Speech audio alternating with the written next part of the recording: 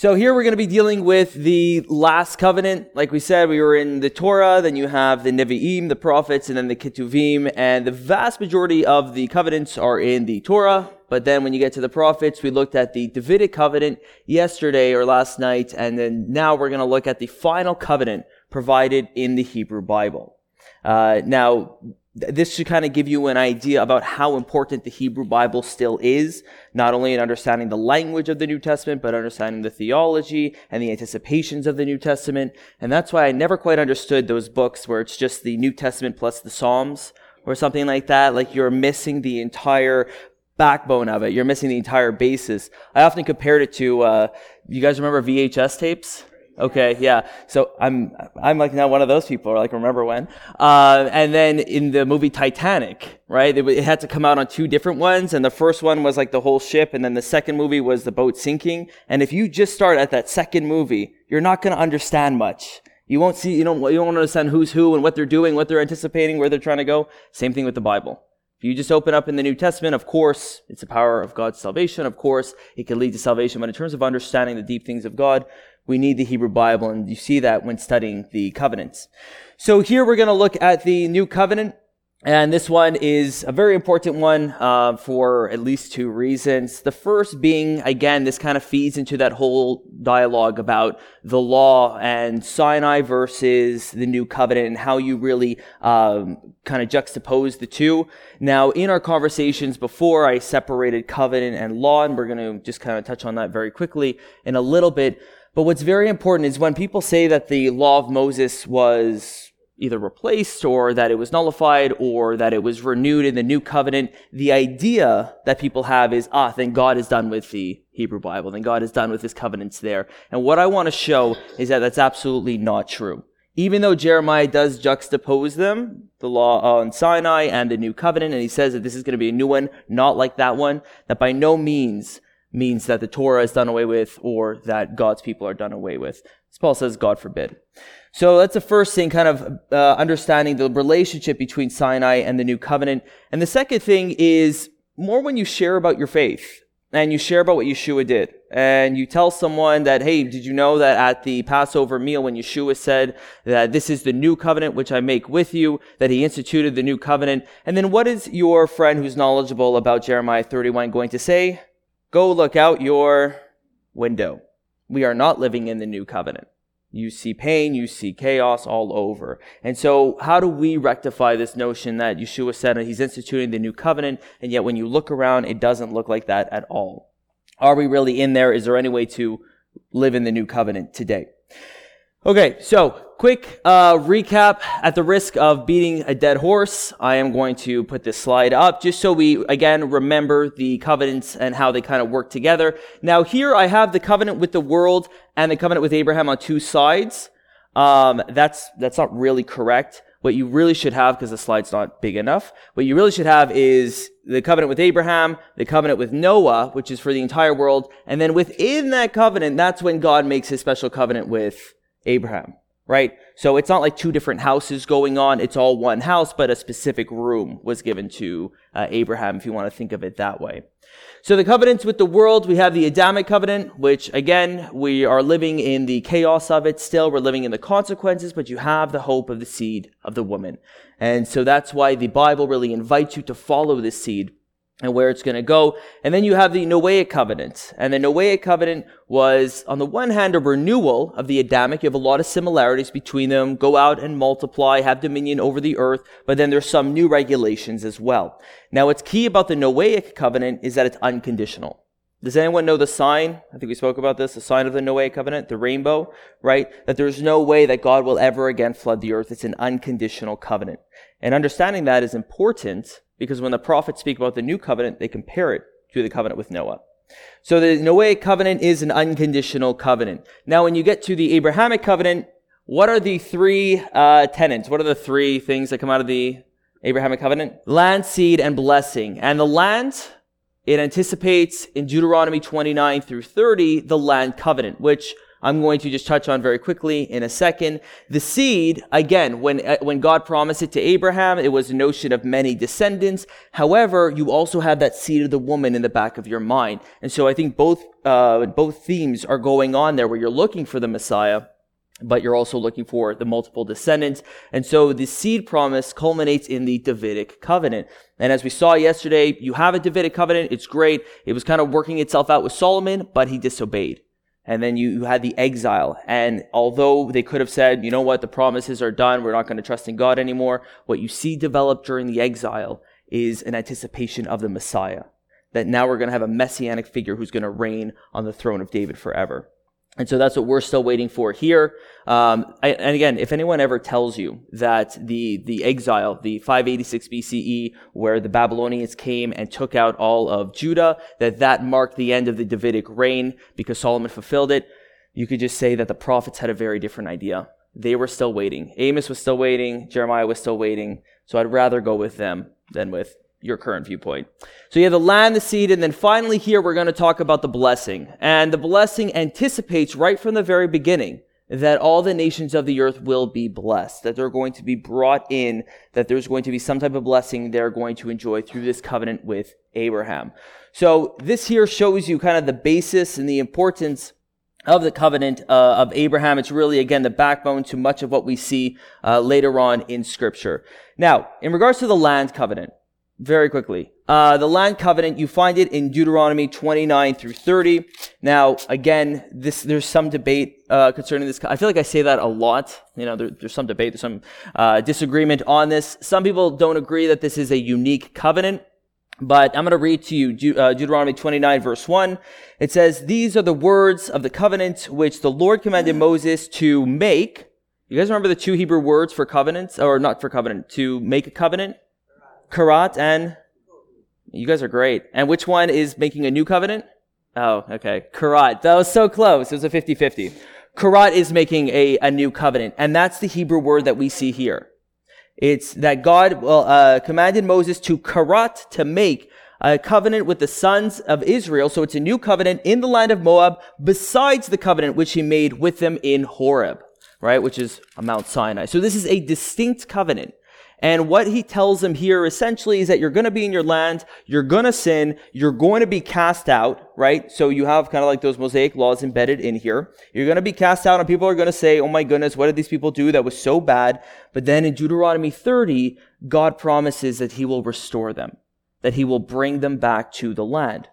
It says that once the blessings and curses have come upon you, and you call upon the Lord that you obey with all your heart, then the Lord your God will restore you from captivity. And then here's the key, that he will give you a circumcised heart. So there's going to be a spiritual renewal. So what that means is that even as Israel, yes, they're reestablished in the land today, but you have a great diaspora going on where Jews are still living outside the land, hence being here. Even though we have this, there is a hope and an anticipation that there will be a regathering into Israel. And this is very important for a couple of reasons. First, biblically, you have this notion of sacred space. If you've ever heard of that, this idea, we all have kind of a notion of sacred space. There's some places that you don't bring food because, it's more dirty. There's other places, you know what I mean? You keep things separate, even in your household. We have that in our faith system as well. In the Garden of Eden, it was sacred space. It was where you could fellowship with God. And I feel like we're always trying to get back into the garden. There's a great book by Hamilton, and it was called From Paradise to the Promised Land. Right? So you're kicked out of Eden, but you're trying to get to the promised land because that's kind of where God was going to be. You have this notion of sacred space also with the burning bush. Remember with Moses, he said, take off your shoes. So land is very important. And unfortunately, in the New Testament theology, a lot of people say it was just superseded or it was really just fulfilled by being in Messiah. And that's such a cop-out. That's like this sleight of hand kind of thing. That we spoke about before. So it's important for your theology, but it's also important when understanding what God is doing in the world. Unfortunately, in the 2nd century, the church fathers, or at least some of them, Origen, for example, he understood the exile of the Jewish people as God's abandonment of the Jewish people. And so he writes, "Therefore he, also having separated from her, married, so to speak, another, having given into the hands of the former a bill of divorcement, wherefore they can no longer do the things enjoyed on them by the law." So he's talking about God, that he gave a bill of divorce to Israel. Wherefore they can, because of the bill of divorcement, and a sign that she has received the bill of divorcement is this, that Jerusalem was destroyed, along with what they call the sanctuary and the things that are in it. Right? So the idea of 70 CE, after Yeshua, when the Romans came and they kicked out the Jewish people and they destroyed the temple, after that, the church fathers understood that event to be God's bill of divorcement of Israel that they're done with. And now it's the church. Whereas when you know the land covenant, this exile was already anticipated, and we know they're going to return. Origen. Yes. So that's why it's important to understand the land covenant. It's not really a complex one. It's an unconditional one that simply says they're going to be kicked out, but they're going to be brought back in. Okay. So any questions on that? Okay, perfect. So let's jump into the new covenant here. Now, there are really three main prophets who speak about the new covenant. Of course, it's mentioned in the minor prophets all over, but I'm just going to touch on a couple of passages, kind of like, again, when you take rocks, you skip it across water. That's sort of how we're going to deal with this passage here. And so, if you remember, we're right fresh off of the exile. Two exiles, I'm kind of speaking about them at the same time here. We're talking about the one at 586 by the Babylonians, the same one that we spoke about last night. And one of the major issues that Israel had to wrestle with, or Judah at least, when the Babylonians came and kicked him out, was the Davidic king. What are we going to do? How are we going to get a new king? And what you see here is the development of a messianic hope. In the same way, another question is, what about our covenant with God? Did God change his mind? Is this a mark of rejection? Why are we being kicked out of our land when we had the temple there? And now the prophets immediately scratch any notion that Israel has been replaced. Remember Jeremiah, he actually gave a time frame of when they're going to be brought back to the land. You have Ezra and Nehemiah, you have the 70 years. So this notion of being scratched was right off wasn't even considered. But when you look at the Hebrew Bible, there's often this correlation between spiritual apostasy and physical destruction or physical judgment. Right? And in Deuteronomy, it's a very kind of black and white instruction. If you do good, you'll be blessed. And if you don't, you'll be cursed. And then you get to the book of Job, which totally throws a wrench in that structure, which is, it's cause for good conversation. Just shows that things are not always as clean as we want them. But by and large, if you do good, you'll be blessed. And if you do bad, you'll be cursed.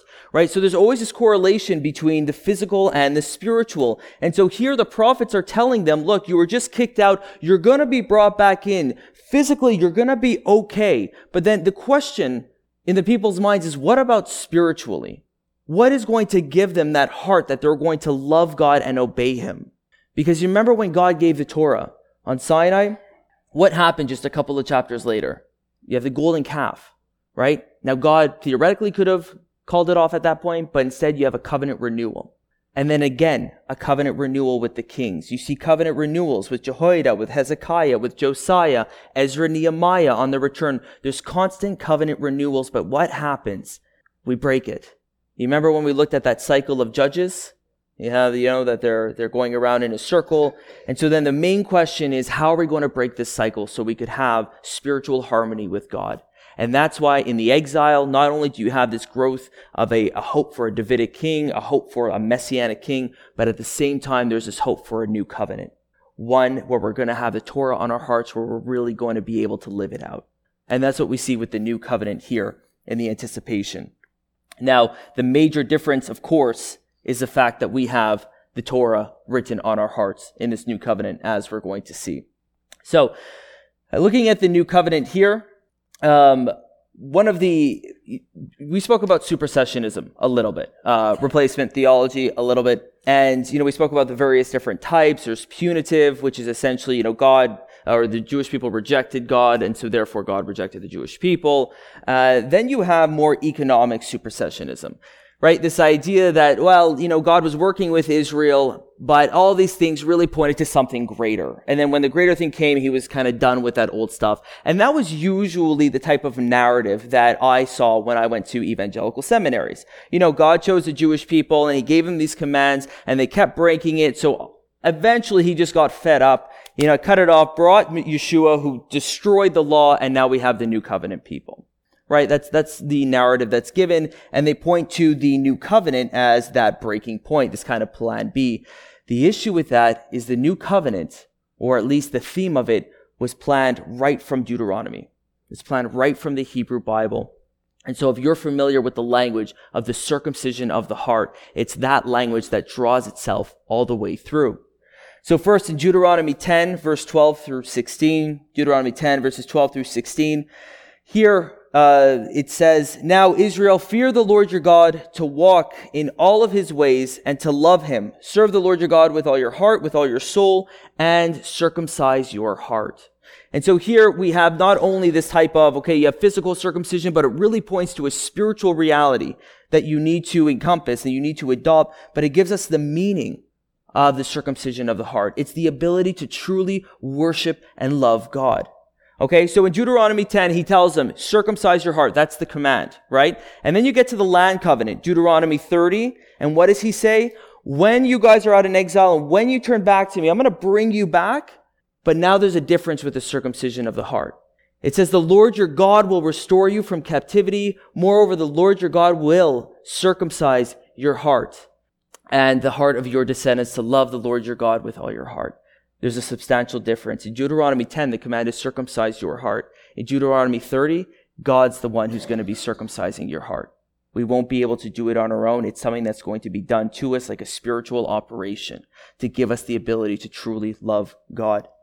So this notion of a circumcision of the heart was already embedded and was already anticipated in the Hebrew Bible. And this is important, especially when you're reading the New Testament and again, the type of language that it uses.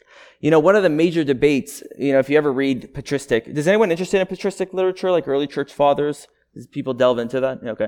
Anyway, if you ever stumble upon the vast literature there, because I just had to read it for school, you're going to see so much debate about the identity of Yeshua, about the deity, right? Is he God, or is he man, or was he adopted, or is he half-half, or full, and all that kind of stuff, right? Because essentially what we're trying to do is define a mystery with our limited language. And so when you deal with the deity of the Messiah, about who he is, people fall on both sides of the equation and they appeal to different things, right? Those who believe in the deity of the Messiah, he walked on water, of course, he forgave sin. Those who don't, they take statements like the fact that when the young rich ruler said, "Oh, good teacher," and he said, "No one is good but God." And so it goes back and forth, but I came across a book that I thought was really helpful called Putting Jesus in His Place. Right, and this was written by a couple of people, and essentially they use an acronym, HANDS, in order to argue that you're not just going to find like one verse that says deity or doesn't say deity, but when you look at the whole picture about who Yeshua is, it points to his deity, it points to his position, about his unique position and elevated position. And so here, if you could look at the acronym on the left-hand side, it says HANDS going down. And so the first thing you have are honors, the notion that Yeshua shared the honor due to God. And you see this in John 5:22. And if you ever read John 5, John really kind of treats us like he puts Yeshua on trial, with witnesses and how, John the Baptist witnessed of him and God the Father and the scriptures. It's really a lot of fun. But here he says in John 5:21, "For just as the Father raises the dead and gives them life, so even the Son also gives life to whom he wishes. For not even the Father judges anyone, but he gives all judgment to the Son, so that all will honor the Son, even as they honor the Father." Now you couple that with the command for when God says that do not give anything to idols, do not give anything to other gods because he is a jealous God. You only give it to him. The notion that Yeshua receives the honor is one element to consider. The second, you have the attributes. In Colossians 1:15, the notion that Yeshua is in the image of God, that he's the fullness of the deity of God. And this is why, yesterday I threw up a verse from Hebrews 1:6, where it says that the angels will worship God, will worship the Son. That's huge. You're not supposed to worship anyone but God. So the very fact that in Hebrews it says that the angels are going to worship the Son shows, again, his elevated position. Then you have the names, that Yeshua shares the names of God. John 1:1. You remember when Thomas, when he feels the Lord, do you remember what he says? He was doubting Thomas. Unfortunately, he's like perpetually known as the doubter. But, you have doubting Thomas. He wasn't sure about the resurrection. Then he feels Yeshua, and then he says, "My Lord and my God." right? Which people who don't agree with the deity will say, well, he was just kind of using it as an exclamation, like, oh my, but no. He's proclaiming that, oh, my Lord and my God. Then deeds, that Yeshua shares the deeds of the Messiah. Isaiah 42 says, no, there's no Savior but me. The fact that Yeshua is our Savior. One of the biggest things, you remember in the Adamic covenant when I spoke about water and how water really represented chaos. I think you really want to have that, in the creation account, and God has no issue with the other, gods out there. I think you really want to have that in mind when Yeshua is on the boat and the storm is going crazy and he just calms the storm.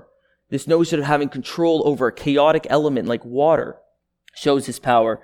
And then finally, the seat, that Yeshua shares the seat of God's throne in Mark 14:62. This is where the high priest asks him who he is, and Yeshua says that he is the Son of Man. He's going to come on the clouds and sit at the right hand of the Father. And then what did the high priest do?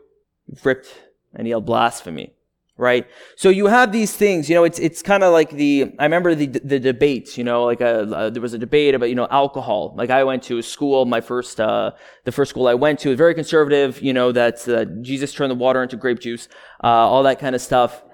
And, no alcohol, and then, well, it's okay, and this and that. And I remember a friend challenged me, you just need to see the broader picture.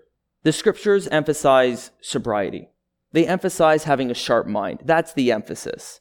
You know what I mean? Instead of trying to look at this little verse and that little verse. In the same way, that's how we deal with who Yeshua is. You look at the big picture and all these elements about him. And when it comes to the circumcision of the heart, I think that fits right into the deeds of the Messiah. When you turn to Colossians 2:9-11, when Paul is speaking about the great works of Messiah, it states, for in him is all the fullness, I have it right here, in him is all the fullness of deity that dwells in bodily form, and in or through him you were also circumcised with the circumcision made without hands. Now, I cannot tell you how many times I've heard that, and it's, okay, so the physical circumcision was kind of just replaced by now the spiritual circumcision made without hands. That's not what it's saying. If you have Deuteronomy 30 in mind, that God's the one who's going to circumcise your heart, and here we have the circumcision made without hands, but now it's Yeshua who does it. Now you have the deeds of Yeshua equated with the anticipation of God in Deuteronomy 30. And so understanding this anticipation, understanding this hope, I think would really, really help kind of disintegrate a lot of the replacement theology that we see. And I think a lot of it comes from, I don't want to say ignorance, a lot of it just comes from focusing on New Testament as solely as kind of like the literature, just kind of going back to the Hebrew Bible for proof texts. But instead you start from the Hebrew Bible and you go forward. And what's really interesting actually is after it speaks about in Colossians 2, it says the circumcision made without hands. A couple of verses later, Paul goes on to say, therefore, so because of what we just said, the circumcision of hands, no one is to act as your judge in regards to food and drink. So here he starts getting into the law written on your heart. So here we're connecting the circumcision of the heart with now the new law written on your heart and how to navigate that type of lifestyle. So main point, the new covenant was already anticipated. It wasn't a plan B. Oh my goodness, what am I going to do? They're already in exile. Let me send someone new. It was already anticipated, and so we see the fulfillment of that when we look at the prophets. So, first, again, Isaiah, Ezekiel, and Jeremiah. Those are the ones that we're going to look at. So first we have Isaiah. Now, in Isaiah, when he speaks about it, he doesn't mention New Covenant. The only one who actually mentions New Covenant is Jeremiah. But they speak about the characteristics of it. And in Isaiah, you really see this in Isaiah 54 and 55. Now, if you know your messianic prophecy, does that ring a bell? You have it in Isaiah 54, 55. What bell does that ring? 53, right, where it speaks about the suffering servant who's going to bear transgression, die, and then somehow see the seed of his work, meaning his resurrection. And so, I taught a class on covenant and messianism together, and these two themes throughout Scripture really go hand in hand. So I love in Isaiah where it speaks about the spiritual work of the Messiah, and then the aftermath of it, which is the new covenant. But so you come to Isaiah 54. If you want to turn there, and we're going to look at verse 8 and read a little bit. So Isaiah 54, it's talking about how the judgment that they underwent, the judgment that Israel underwent And then it says in verse 8, in an outburst of anger, I hid my face. Remember that language of hiding your face? In Isaiah, it's all over. It's about when there's sin. I hid my face from you for a moment, but with everlasting kindness, I will have compassion on you. This is in verse 8. Then in verse 9, and here's the key in verse 9. For this is like the days of Noah to me, when I swore that the waters of Noah would not flood the earth again. So I have sworn that I will not be angry with you, nor will I rebuke you. For the mountains may be removed from the hills, and the hills may shake, but my loving kindness will not be removed from you, and my covenant of peace will not be shaken. The first thing that we have is when Israel comes back, it's an unconditional covenant. Again, the one on Sinai was a suzerain vassal that was conditional. This one is going to be like the one that he made with Noah. It's an unconditional covenant. The hills could shake, anything could happen. My loving kindness with you will not be broken. You see this term here, covenant of peace. My covenant of peace will not be broken. There's a lot of discussion about what that is. You actually only find it 3 times in Scripture. The first time, Numbers 25, it talks about an eternal covenant. Although Ezekiel 37, he also uses covenant of peace to speak about this new covenant. So, does it mean that it's the new covenant? Or does it mean it's an eternal covenant? Or simply a covenant that's going to give you peace? We're not sure. But nevertheless, it's a synonym that's used for it here. So in the first section, you have its comparison with the covenant of Noah. And then if you just want to jot this down, right in the next chapter, in Isaiah 55, verse 3, it says, incline your ear, come to me, listen that you may live. I will make an everlasting covenant with you according to the faithful mercies shown to David.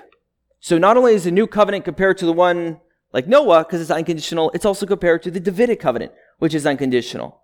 Right? So you see how all these covenants kind of flow together in their themes. So the first thing that we have from Isaiah is that it's an unconditional covenant. The second thing we see in Isaiah 54, verse 13, is that we're going to be taught by God. It says, all your sons will be taught of the Lord, and the well-being of your sons will be great. Now, this anticipation of being taught by God is something that you find often in Isaiah for an eschatological age, like a future age. Do you guys sing the song here, like that classic, come, let us go up to the mountain? Yeah, sure, of course. Who doesn't, right? That's it. It's Isaiah 2. Come, let us go up to the mountain of the Lord, and he will teach us his ways. We're going to be taught by God. So here, that's a characteristic of the new covenant. In my master's thesis back in 2015, I wrote on Isaiah 30:20, which in the Hebrew there's a grammatical issue, which is why it merited some analysis. But in Isaiah 30:20, I argue that the teacher here is God. And it says, although the Lord has given you bread of privation and water of oppression, he, your teacher, who I argue is God, will no longer hide himself, but your eyes will behold your teacher, your ears will hear the word behind you. This is the way, walk in it, whenever you turn to the left or to the right. Right? So God is going to be teaching us and showing us the way. So you see this close, intimate relationship with the Lord anticipated in the new covenant. And this, I think, is really kind of what foreshadows the new heart and the dwelling of the Spirit within us that Ezekiel speaks about. So in Isaiah, you get this notion you're going to be taught by God, and we have an unconditional covenant. Then you move over to Ezekiel. Now, does anyone know what tribe was Ezekiel from? What was he? He was a prophet, but he was also I have no idea even how to phrase this question. He was a priest, okay? And one of his major concerns was the temple. And what he often argued about, he has that whole vision about God leaving the temple. And the reason for that is because when you get to the time of Ezekiel, the people, they had the temple, but they treated it like a good luck charm. They viewed the temple as God's presence with us, and so therefore we're untouchable. Even though we're not doing social justice, even though we're not doing justice and living Torah in our lives, we have the temple, so we're just going to, offer the sacrifices, and God will continue to protect us. And Ezekiel is saying, you guys are totally missing the point. And that's why in Ezekiel 8 onward, you have this vision about God leaving the temple, and that's no longer inhabited from him. And this here, the temple and the way that it functions, it's a good illustration and it's a good representation of idolatry. We spoke about idolatry yesterday. And again, the blessings of God could become idols. An idol is anything that we use that we think could bring us closer to God. And it could be something good. In the narrative in Numbers 21, the nation of Israel, they grumble against God. And then what does God do? He sends a bunch of serpents, right, to come and to bite them. And some of them are dying. And then Moses is praying and he's asking God for redemption. And so God instructs him, take a serpent and tie it up and put it up on the pole. And whenever you look on that serpent, you'll be healed. Right? So that's a great thing. And Yeshua even used that. In John 3:14, he said, just as Moses lifted up the snake in the wilderness, so the Son of Man must be lifted up so that everyone believes on him. It's a great thing. But it was also abused. When a revival was led by Hoshea in 2 Kings 18:4, it said that he removed the high places, he broke the pillars, and he broke the pieces of the brazen serpent that Moses had made. For unto those days the children of Israel offered to it, and it was called the Nehushtan. It was something God gave, it was something that pointed forward to Yeshua, and yet it was also twisted to become idolatrous. Anything could become idolatry when you start focusing on that rather than focusing on God.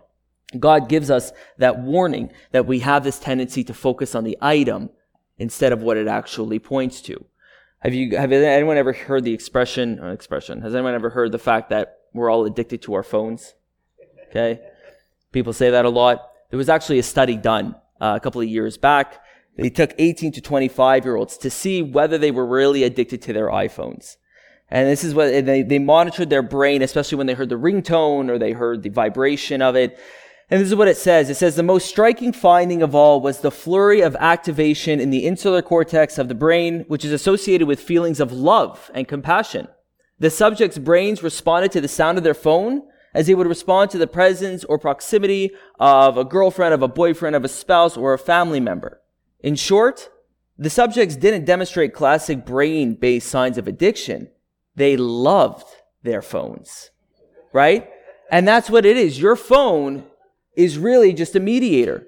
It allows you to call people. It allows you to retrieve information. But what we have now is a focus on the phone that even if I'm with people, I need my phone. We now love our phones. And that's a tendency that God is fighting against. You use something that's supposed to point you to God, but you're eventually just going to focus on that thing. And that's what happened with the temple. And that's why the people were judged. And so in our day and age, again, I mentioned this yesterday, something like doctrinal accuracy, studying the Word of God. That's something that's supposed to bring us, again, you study Torah in order to love God and to love people. But at the end of the day, if we're just studying it for the sake of our own knowledge or for the sake of just fun, it can lead us away from God because it becomes an end in and of itself. Music is another thing. Music was great in the temple.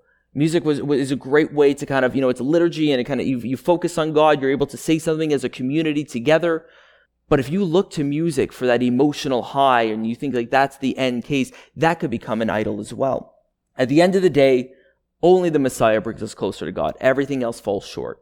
And so that's the danger of idolatry, and that's what Ezekiel was fighting against. This heart of idolatry, which is why we need spiritual circumcision and spiritual operation. So if you would, in Ezekiel 11, 19 through 20, I have it up here.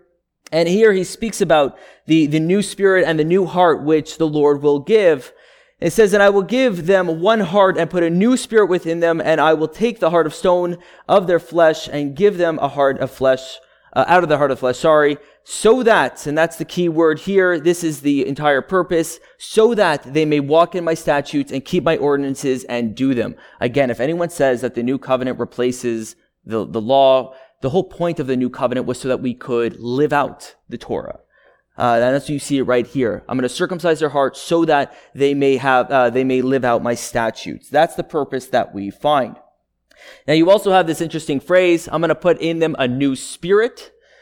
And the term new spirit, many think that this refers to the Holy Spirit. When you see the Ruach in the Hebrew Bible, he was often functioning as in terms of empowerment. You see that especially in Judges, that the Ruach, the Spirit of God, the Holy Spirit would come on the people in Judges, they would empower them, and they would go and fulfill their duty. Now, one of the main distinctions when you come to the New Covenant is that it's not as though the Spirit just comes on us and leaves. Instead, what we have is a permanent indwelling of the Spirit, living within us, giving us a new heart and a new spirit. If we're in the New Covenant today, the spiritual New Covenant, we're baptized, indwelt, and sealed by the Spirit living within us. In Ephesians 1:13 through 14, Paul writes that we were sealed by the promise of the Holy Spirit, who is a guarantee of our inheritance until we acquire possession of it. So, we're indwelt by the Spirit. What now? Is everything good? Is everything Kolbe said there? Can we just continue on with our lives? We're actually commanded in Ephesians 5:8, in terms of living with the Spirit. Paul instructs us, do not get drunk with wine, for that is dissipation, but be filled with the Holy Spirit. So on the one hand, you're sealed. On the one hand, you have the indwelling of the Spirit within you. But on the other hand, Paul instructs us to constantly be filled with the Holy Spirit. And then the main question comes, how can we be filled with the Spirit?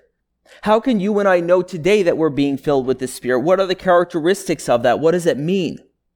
Now, of course, a major thing to take into consideration is the contrast, right? Don't be drunk with wine. What happens when you're drunk with wine? Obviously, you lose the ability with your faculties, and you lose the ability to speak as well and all that kind of stuff. Well, in the same way, when you come to the Spirit, it's not that you should be drunk in the Spirit, because again, sobriety is very important, but it's a matter of control. That you're giving the Spirit control over you in order to convict you, in order to lead you. And you see how important being filled is.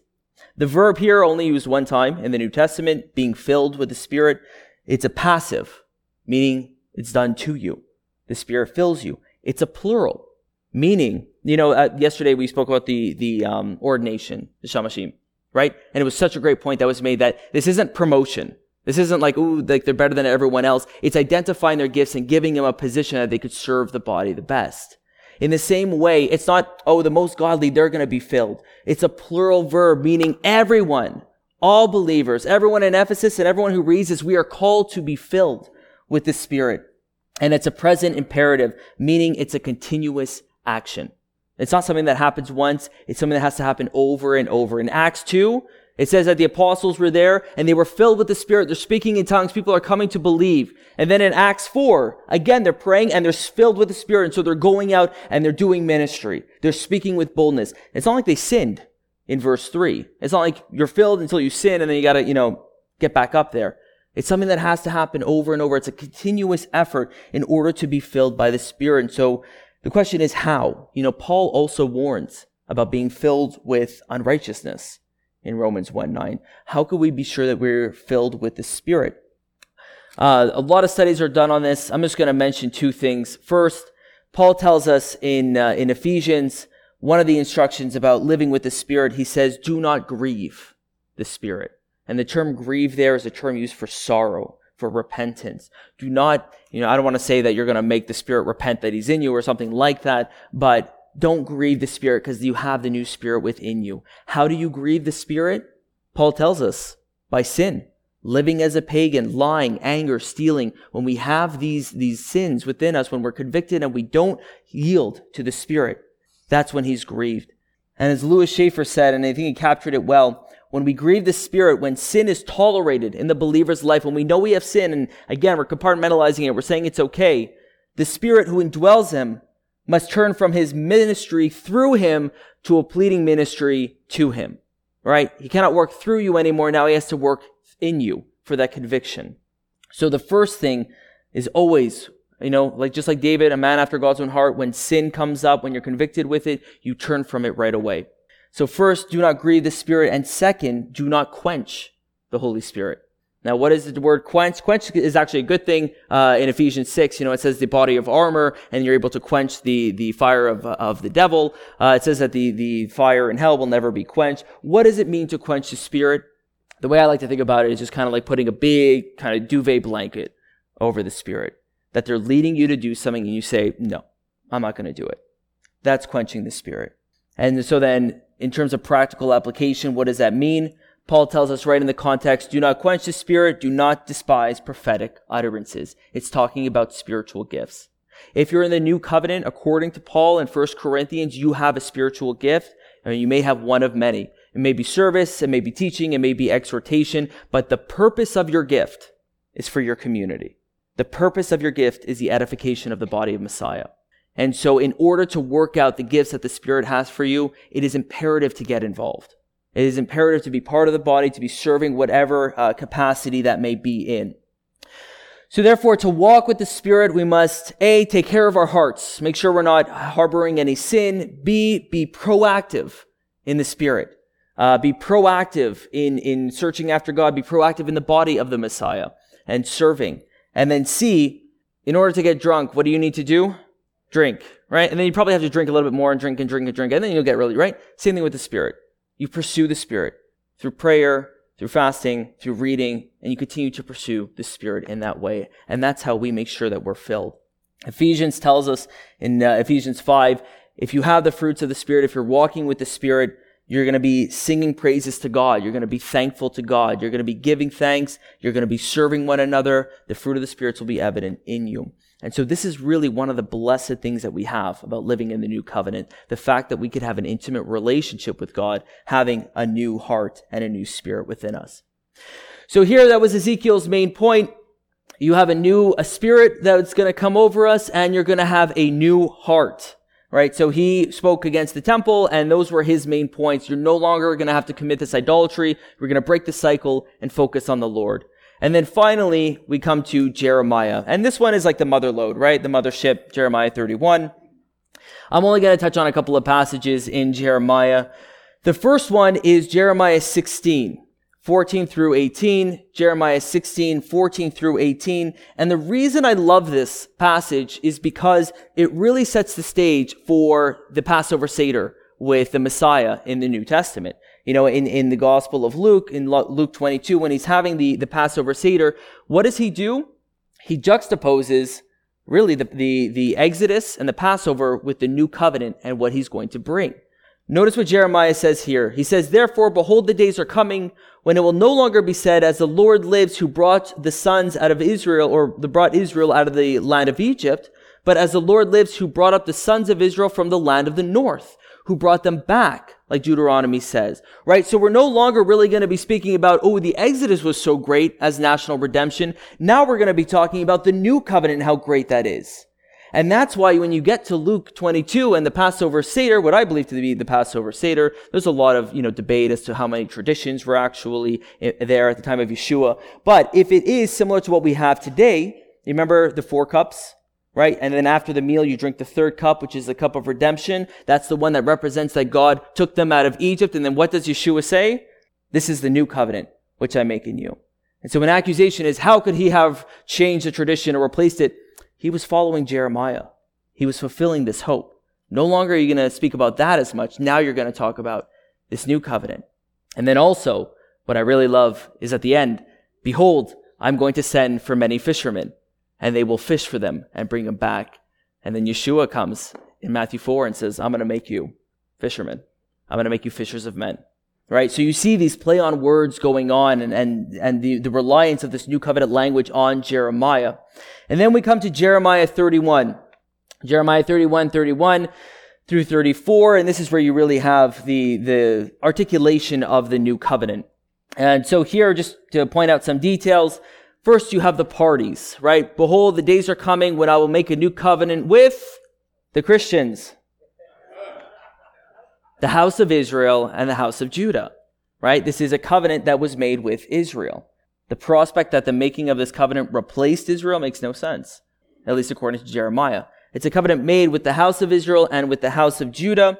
And then second here, it is not like the covenant which I made with their fathers, right? So in my view, personally, this new covenant, the Mosaic one, the one that was made on Sinai, is a suzerain vassal one. It was broken, and this new covenant is a one that replaces it in terms of its structure. But again, separate covenant from Torah. These are two different things. The Torah could change. The covenant's being replaced, but now the Torah could be written on your heart. And that's what's unique about the new covenant. I remember when I was dialoguing with an Orthodox rabbi via email, not with anything with Messianism. Well, it had to do with it. We were actually debating, but not with the book project that I spoke about yesterday. But we were talking about this new covenant in Jeremiah. And I think he put it really well when he said in this email, and I'm quoting him, "It seems that the interpretation of Jeremiah would be that the new covenant is not a new set of laws, but a new relationship with the law, a relationship that will not include the possibility of violation." And that's what we have in this new covenant. So, did the new covenant replace the Mosaic law or the Mosaic covenant? In my view, yes. But that does not mean what many people take it to mean. That's why this always needs to be teased out and articulated when you talk about it. So what is this new relationship with the law? What are the new characteristics that we get to live with? First, we have the law written on our hearts. And we spoke about this quite a bit. You could look at Jeremiah 31:33, where he says, I will put my law within them. I will write it on their hearts. Again, the main point here is we're going to be living in obedience. Again, no temptation is too much that has overcome you. The fact that we have the ability to be obedient to God because you have the Spirit living within you. The only question is, are you going to listen to the Spirit? You know, the whole theme of submission and not usurping the authority of God, you see it with Abraham, and it goes all the way through the Bible to us today. It's something that we still need to live with, submitting to the Lord. So the first thing we have is the law within the heart. The second thing is universal obedience. Okay, so this is where the rubber hits the road, right? Jeremiah says, they will not teach again each man his neighbor and each man his brother, saying, know the Lord, for they will all know me. So you go to your nice Jewish grandmother and you say, we're living in the new covenant. And then she will point to this and say, not everyone knows God, right? You're telling me, so we're not living in the new covenant. So this kind of, brings up the question, are we living in the new covenant? And if so, how? Did the Messiah really bring it in? Now, remember we said ad olam, how ad olam, we take it to mean forever, but it doesn't mean forever the way we think it means forever. Do you guys remember we kind of spoke about that a little bit? The whole idea is, we have terms, we have ideas, and we kind of read them back into Scripture. Don't do that. The best thing to do is allow the Scripture to speak for themselves, right? What's the model that the Scriptures give about covenants? What's the model that it gives about the promises of God? They take a long time. Imagine, Abraham. Abraham's promised the land, seed, and blessing. Not only is everything reversed in the next couple of verses, but then he has to wait 24 years before even having a son. And then you have Isaac, and he has issues with barrenness, and then Jacob, and then the children, and then they're in Egypt, and they're enslaved for 300 years. 400, but imagine you're at the 300-year point, you're talking with your buddy, and you go, boy, I'm so glad we have the Abrahamic covenant. And then he says to you, look out your window. Does it look like we have the Abrahamic covenant? No, it doesn't, but it was still intact. And we know that. So in the same way, are we living in the new covenant? Just because not every facet of it comes to fulfillment doesn't mean we're not living in there. That's the type of covenants that we see in Scripture. So we cannot just come with our own, it says this, so this better be happening. See how the Scriptures themselves reveal it. Same thing with the land covenant. Is it not intact simply because we're out? No, it's still intact. The Davidic covenant, we're still waiting for the king. So the same way with the new covenant. So I think understanding the nature of covenants really helps kind of disseminate that argument.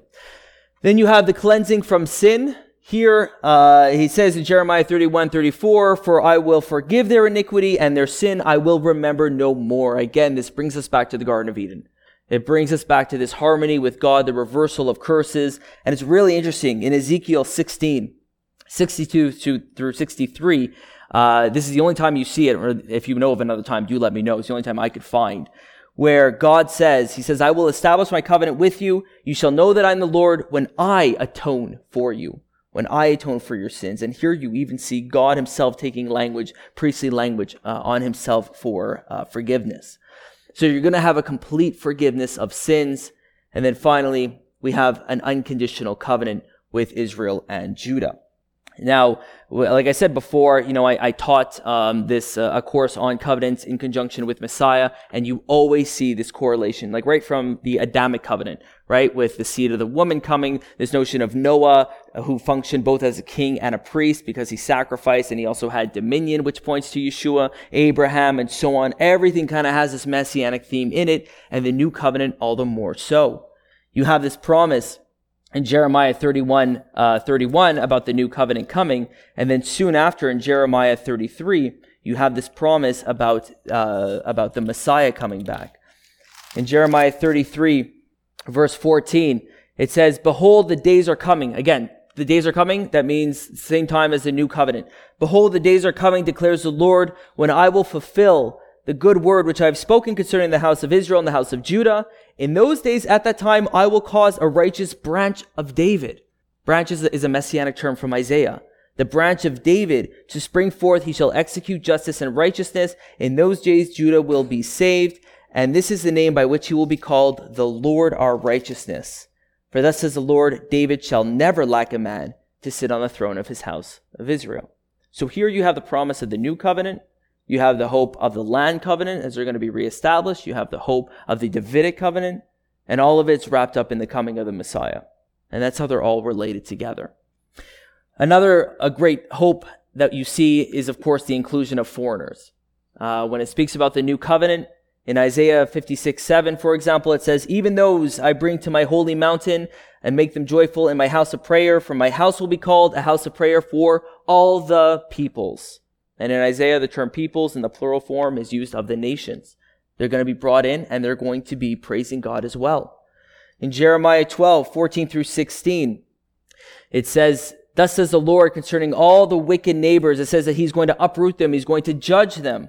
But then if they really learn my ways and swear by my name, even as they taught my people to swear by Baal, they will be built up in the midst of my people. Here you have an inclusion of the nations in the new covenant.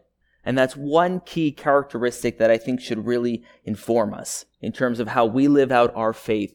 There's a big debate within the Messianic movement about, whether Messianic congregations should be solely Jewish or, there should be a mixture of Jewish and Gentile and things like that. And I remember having a conversation a couple of months ago. And in my viewpoint, one of the greatest pieces of evidence that we're living in the new covenant is the fact that Jews and Gentiles could be worshiping together the same God. Instead of your grandmother looking out her window and saying, boy, look out there, the new covenant has not come, let her look out her window and say, wow, Jews and Gentiles together worshiping one God. This seems like the new covenant in some form has come. All right, that's a much better form there. So the fact that Jews and Gentiles together could worship is, I think, a great blessing. And I think that's what's instructed in the new covenant. Now, does that mean that there's no distinction between Jews and Gentiles? No. I remember I was a senior at Moody, and I was speaking with my professor, and I said, I think that there is a special place for the Jewish people in terms of God's plan based on the Abrahamic covenant. And then he quoted me Galatians 3:28. Does anyone know what it is? Yeah, there's neither Jew nor Greek. Now, they always stop there, right, which is really convenient. There's neither Jew nor Greek. But so here's a little bit of some context. If anyone ever says, well, there's neither Jew nor Greek, so therefore, you shouldn't go to a Messianic congregation or something of that sort, you see this phrase about 3 times in Scripture. Galatians 3:28, neither Jew nor Greek. In 1 Corinthians 12:13, Paul says, for by one Spirit we are all baptized, whether Jews or Greeks, slaves or free. And then in Colossians 3:11, a renewal in which there is no distinction between Jew and Greek, right? No distinction between Jew or Greek. That's great, and that's absolutely true. But again, context is king. So what is it actually talking about? In 1 Corinthians, it's talking about gifts. There's no distinction between Jews and Gentiles. It's not like Gentiles are more gifted than Jews or vice versa in the gifting. In Galatians, it's talking about salvation. There is no distinction between Jews and Gentiles. We all come to the same God in the exact same way through Yeshua. And in Colossians, it's talking about our sanctification. The fact that none is more sanctified than any other, and that is all true. However, in terms of living every day out, what you need to consider is 1 Corinthians 7. And this is what we call the rule of the congregation here, and this is what Paul writes. He says, only as the Lord has assigned to each, as God has called each, in this manner let him walk. Was any man called when he was already circumcised? He is not to become uncircumcised. Has anyone been called in uncircumcision? He is not to be circumcised. That means that you're supposed to remain as you are and live out the life faithfully, right? So this whole neither Jew nor Greek, you have to look at the context. Also, you have to read the rest of the verse, right? There's neither Jew nor Greek, neither slave nor free, neither male nor female. Okay, well, what does Paul give? He gives instructions about slave and free. He gives instructions about male and female. There are distinctions. There are different roles that they play within the community, and that's totally fine. But in terms of salvation, of course, everyone is equal. So having that in mind, when you come to the new covenant, we have the Spirit in us that allows us to work it out. And I think one of the greatest signs that we're living in a form of the new covenant today is the fact that Jews and Gentiles, though different, could worship in harmony together. Because that's really the wall of partition that was broken down. So New covenant is the unconditional covenant. Think circumcision of the heart. And again, our task here is to continually be filled. Be filled with the Spirit, yield to the Spirit when it comes under conviction. And that goes back to this notion of obedience. So that concludes the new covenant. Hopefully over this weekend, we've gained a good understanding, or at least a slightly better understanding of the covenants of Scripture, the plan of salvation, and a better appreciation for the character of God.